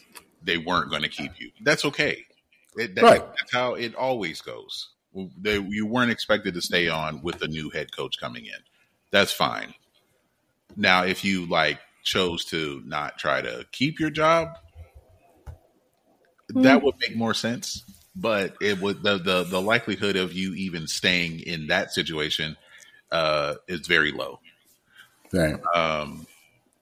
So some people always should say oh, it's how he interviewed, it's how he coaches players. I don't know. It's always trying to something out there. I think people are just throwing things out there, and there's no substance to any of it. Yeah. So that's why it remains a mystery of why he is not during this last coaching cycle. He wasn't even mentioned as a potential head coach. As a potential head coach. I mean, maybe looking at the success of his last job, but we're talking about 1 year of this versus 5 years previously. Yeah. You know, if he were interviewed by the Falcons, I think people would have been like, oh, we need to hire him. You know, people would have been very excited about that. If it was Seahawks, people would have been very excited about that. I wanted him in Chicago. I wanted him in Chicago to either be paired with Justin Fields, or if we take Caleb Williams or whoever as a quarterback, that is the perfect scenario. And people excited to bring him in because we saw what happened with Mahomes. We saw the creativity. We saw the success. Yep. We saw there was the great communication. You know, he has the pedigree. So everything outside of because he's black, it's just not making sense. It's not adding up. So now for him to take this job, is he gonna? You're not supposed to go to college to stay there for a year. You're not supposed. It's not. He'll have to be there for a few years just to maybe even get another opportunity. And is it going to be enough? Will they be successful enough, or will he even have? No. race to develop players where UCLA is even a decent program. And now that they're moving to the Big Ten, it's close to impossible because they've been a mid Pac-12 team for a and now you're going to the Big Ten, and you're mid in the Big Ten at best right now. Right. Speaking of which, the landscape in college football has officially changed. So the College Football Playoff Committee has decided to go to 12 teams, which we knew was coming, but they're going to do the 5 out of the Power Conference who win the conference and then 7 at large. I kept saying it's going to come down to basically a north, south, east, west. You're only going to have 4 divisions, as you mentioned, with basically everybody out of the Pac-12 except for 2 teams joining the Big Ten. It's coming down to the Big Ten, the SEC, the Big 12, and the ACC. And, we're still looking at Florida State as to what they want to do. But now with this, I don't know why Florida State just wouldn't stay in the ACC at this point, because out of those the highest ranked conferences, the 4 of the highest ranked conferences will be seeded 1 through 4. They'll receive a first round bye, and then 5 plays 12, 6, 11, 7, 10, and 8 plays 9. It's money. Florida State is tired of having to share equally with the Wake Forest or the Dukes of the conference. They're tired of doing that. And or they feel like there should be more coming. Like, really, since Florida State came to the ACC, I think that was like 92, 93. They have carried the conference the entire time.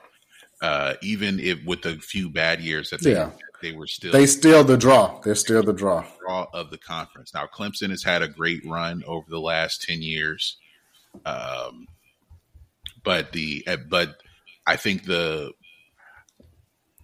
a Florida State fan, but I blame Miami for this. I blame Miami for not holding up their end. Because they came to the ACC after winning that national championship. And they did nothing since. They just made the conference championship game like 2 years ago for the first time. So they did not hold up their end. And the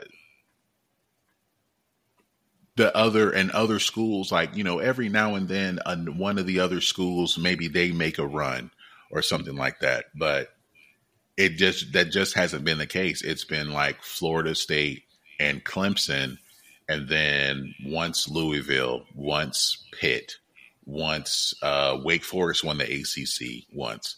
So it's been them like kind of carrying it, while compared to the SEC where it could be it's Alabama or Georgia or Auburn or Florida or LSU. It could be any of those schools to kind of step in and be the conference championship, or the kind of be the star of the conference, or to carry the conference. But this is finished. This is going to change because there is no limit to the number of participants from a conference that can be in these 12. So when you have the 5, 12, 6, 11, 17, 8, 9, those teams with a higher rank will play at home. And then the quarter and semifinals, they're still going to use the New Year's January 6th bowl games. And then, of course, the national championship will rotate.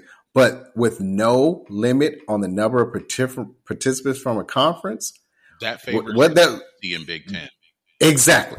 It's going to be the SEC and Big Ten. Out of the 12, they will get 8.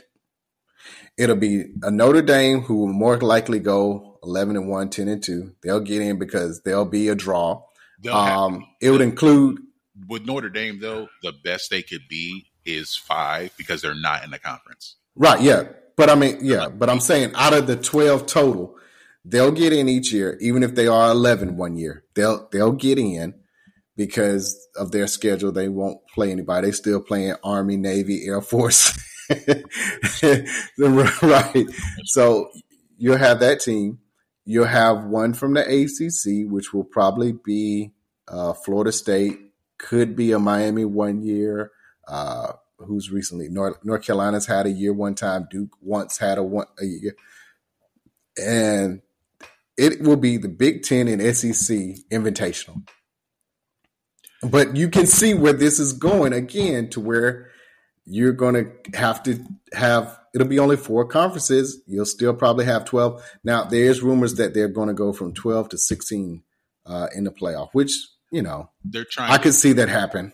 They're trying to sort that out. That could happen in the next. They're trying to sort the money out of it. It's good. That's the thing. If the money's there, then yeah. I mean, it's the money. Because then you also have to consider, like, okay, the schedules of the with each conference, because now like the SEC have been talking about, okay, do we want to do 8 games or a 9-game conference schedule? And if we do that, then what's that going to mean for our non-conference schedule? We still need to get in our kind of our warm-ups.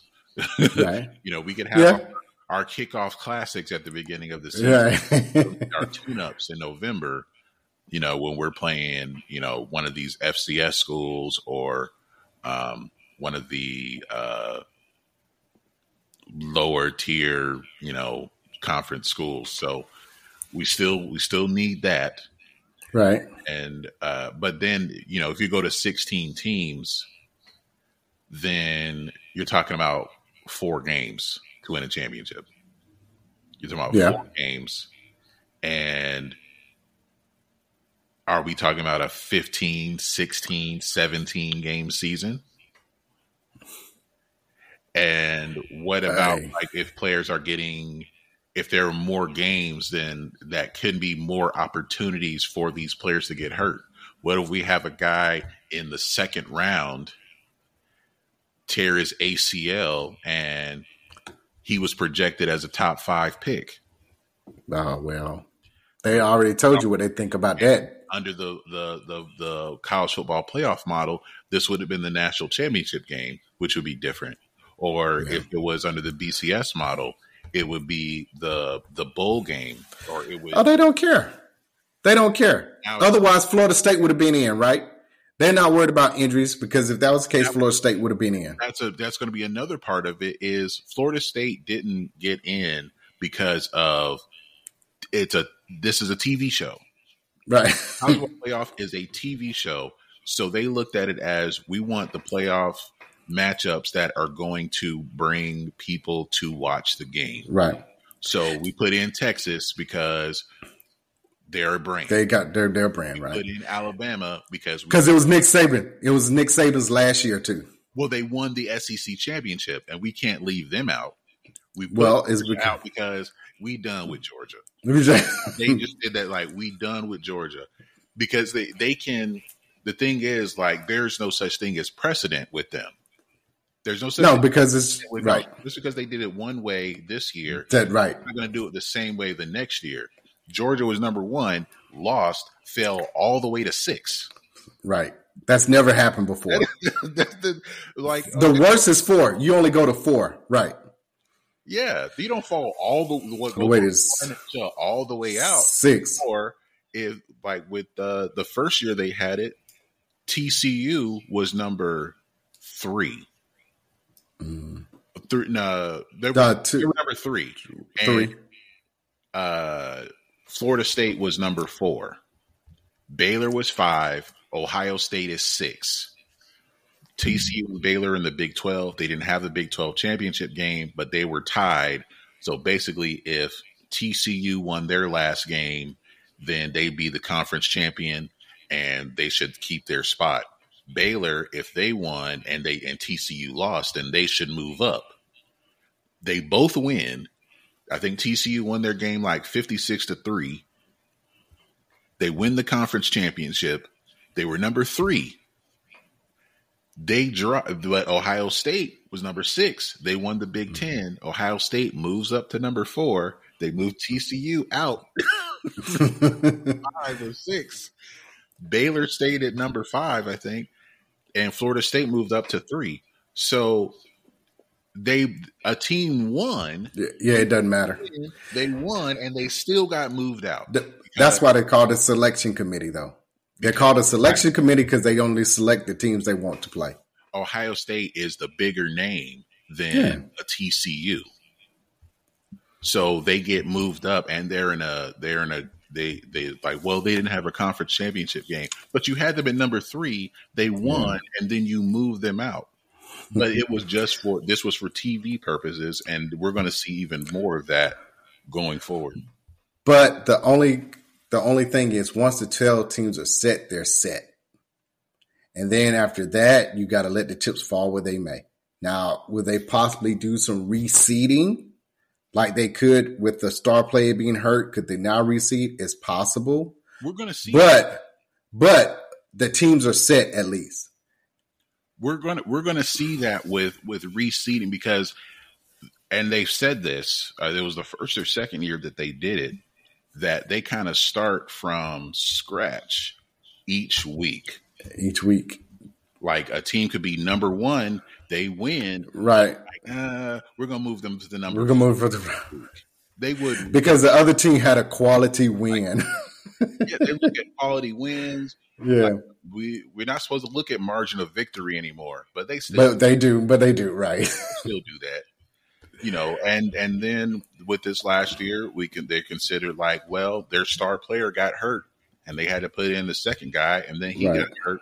So they had to put in the third guy. Like, okay, but they're still undefeated. Like, yeah, but we're going to see that second guy. We don't really know anybody. Like, that's your fault. Right. We're not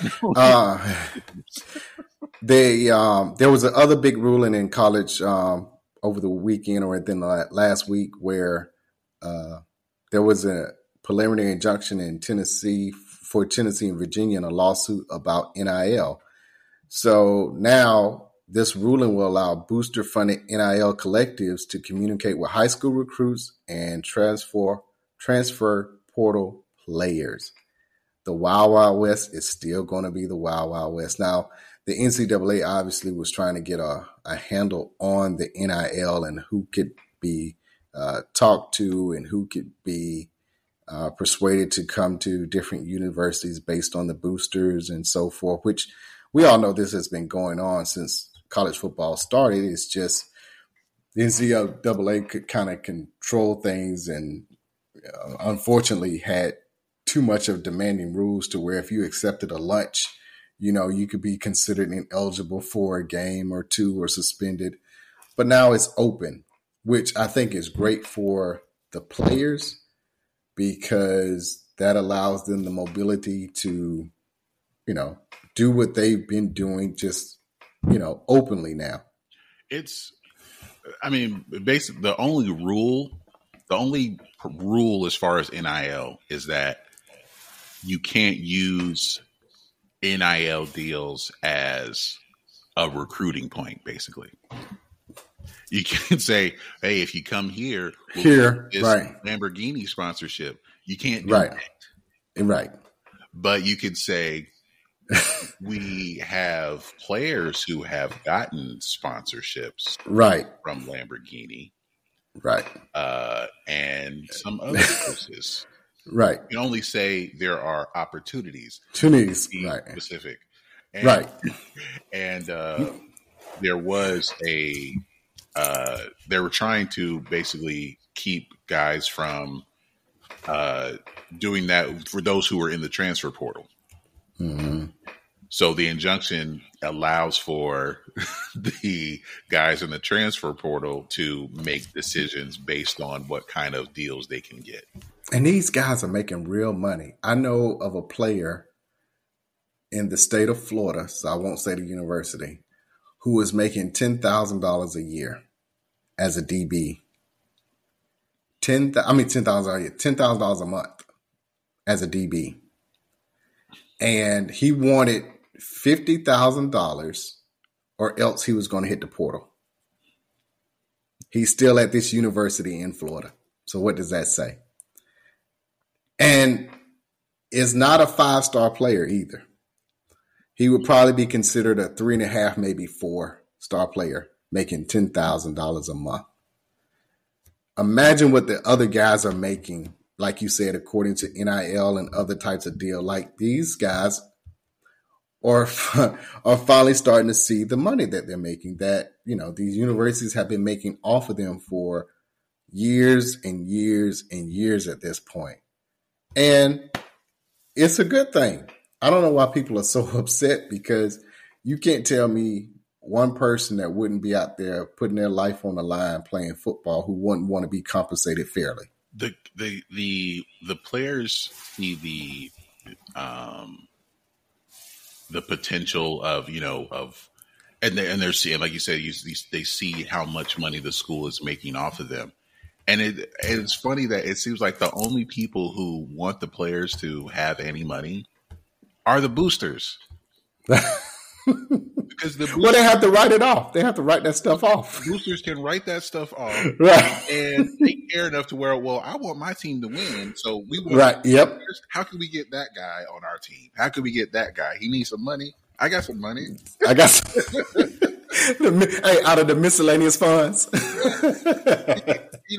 This is what SMU was doing. Right. Texas A&M was doing. This is what was it? The Pony Express, 30 for 30. This is what they were doing, because they're like, and what's funny with boosters, it would be for petty reasons. Yeah. Like with SMU, the guy at the office that went to SMU, he wants to just talk trash to the dude from Texas A&M. He didn't. Right. That game last night.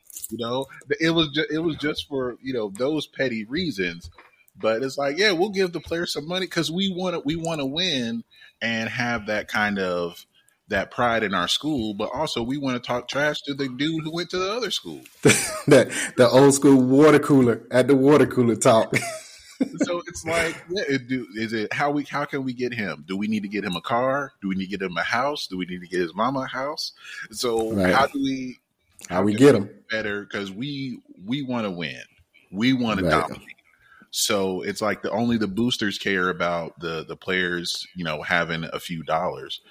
But it's with the NCAA and probably people who have that outlook that, well, you have a scholarship, isn't that enough? They're trying to make that enough, right? And you were a student athlete, but the student athlete came from.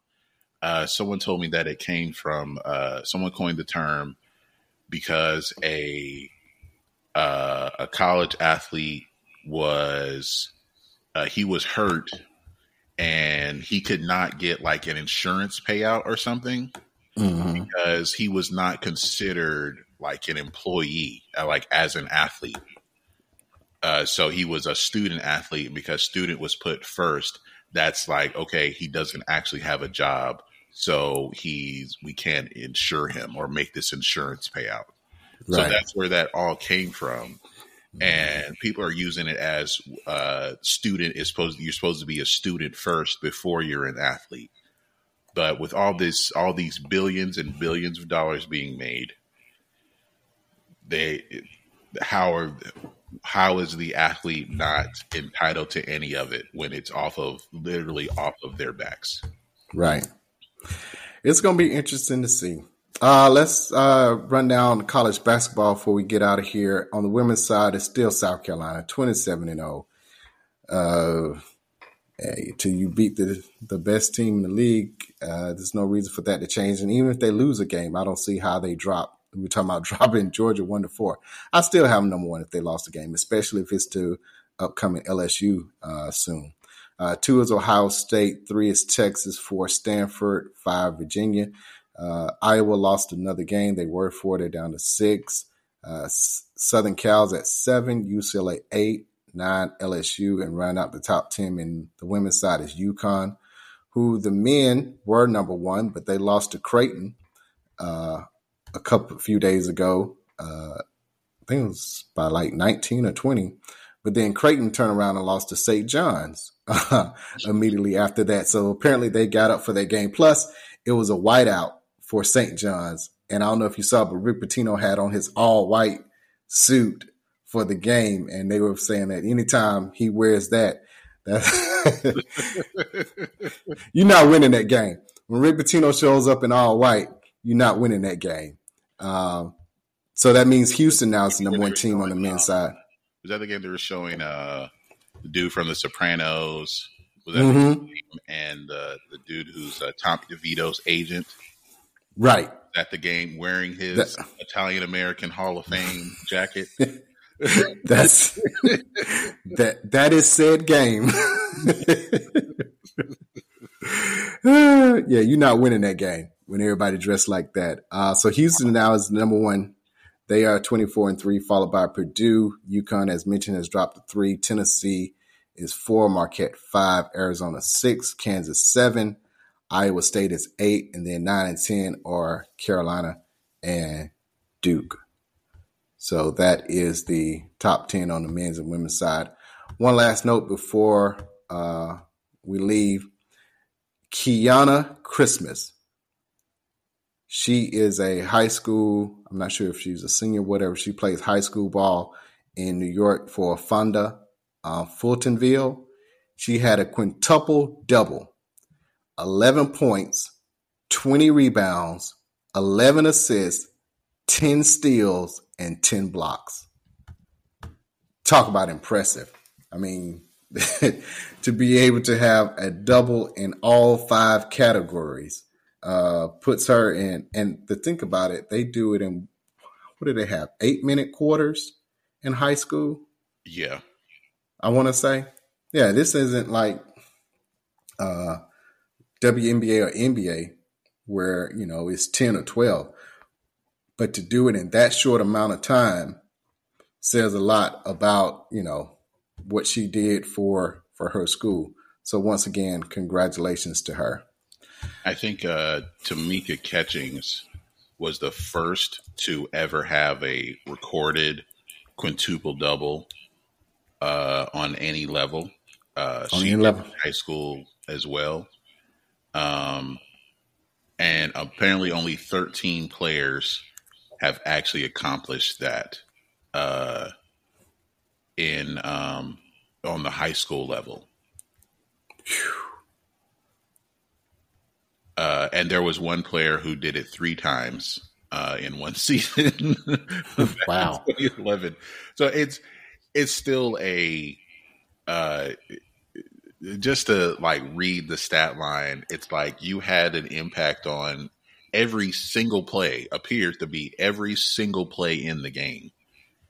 And not even like through scoring, because she had 11 points, but it was with all the, it was everything else. Right.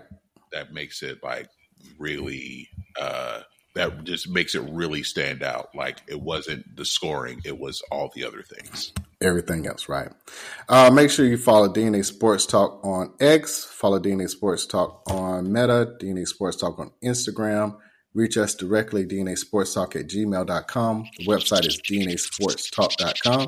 We'll see y'all next week. Peace.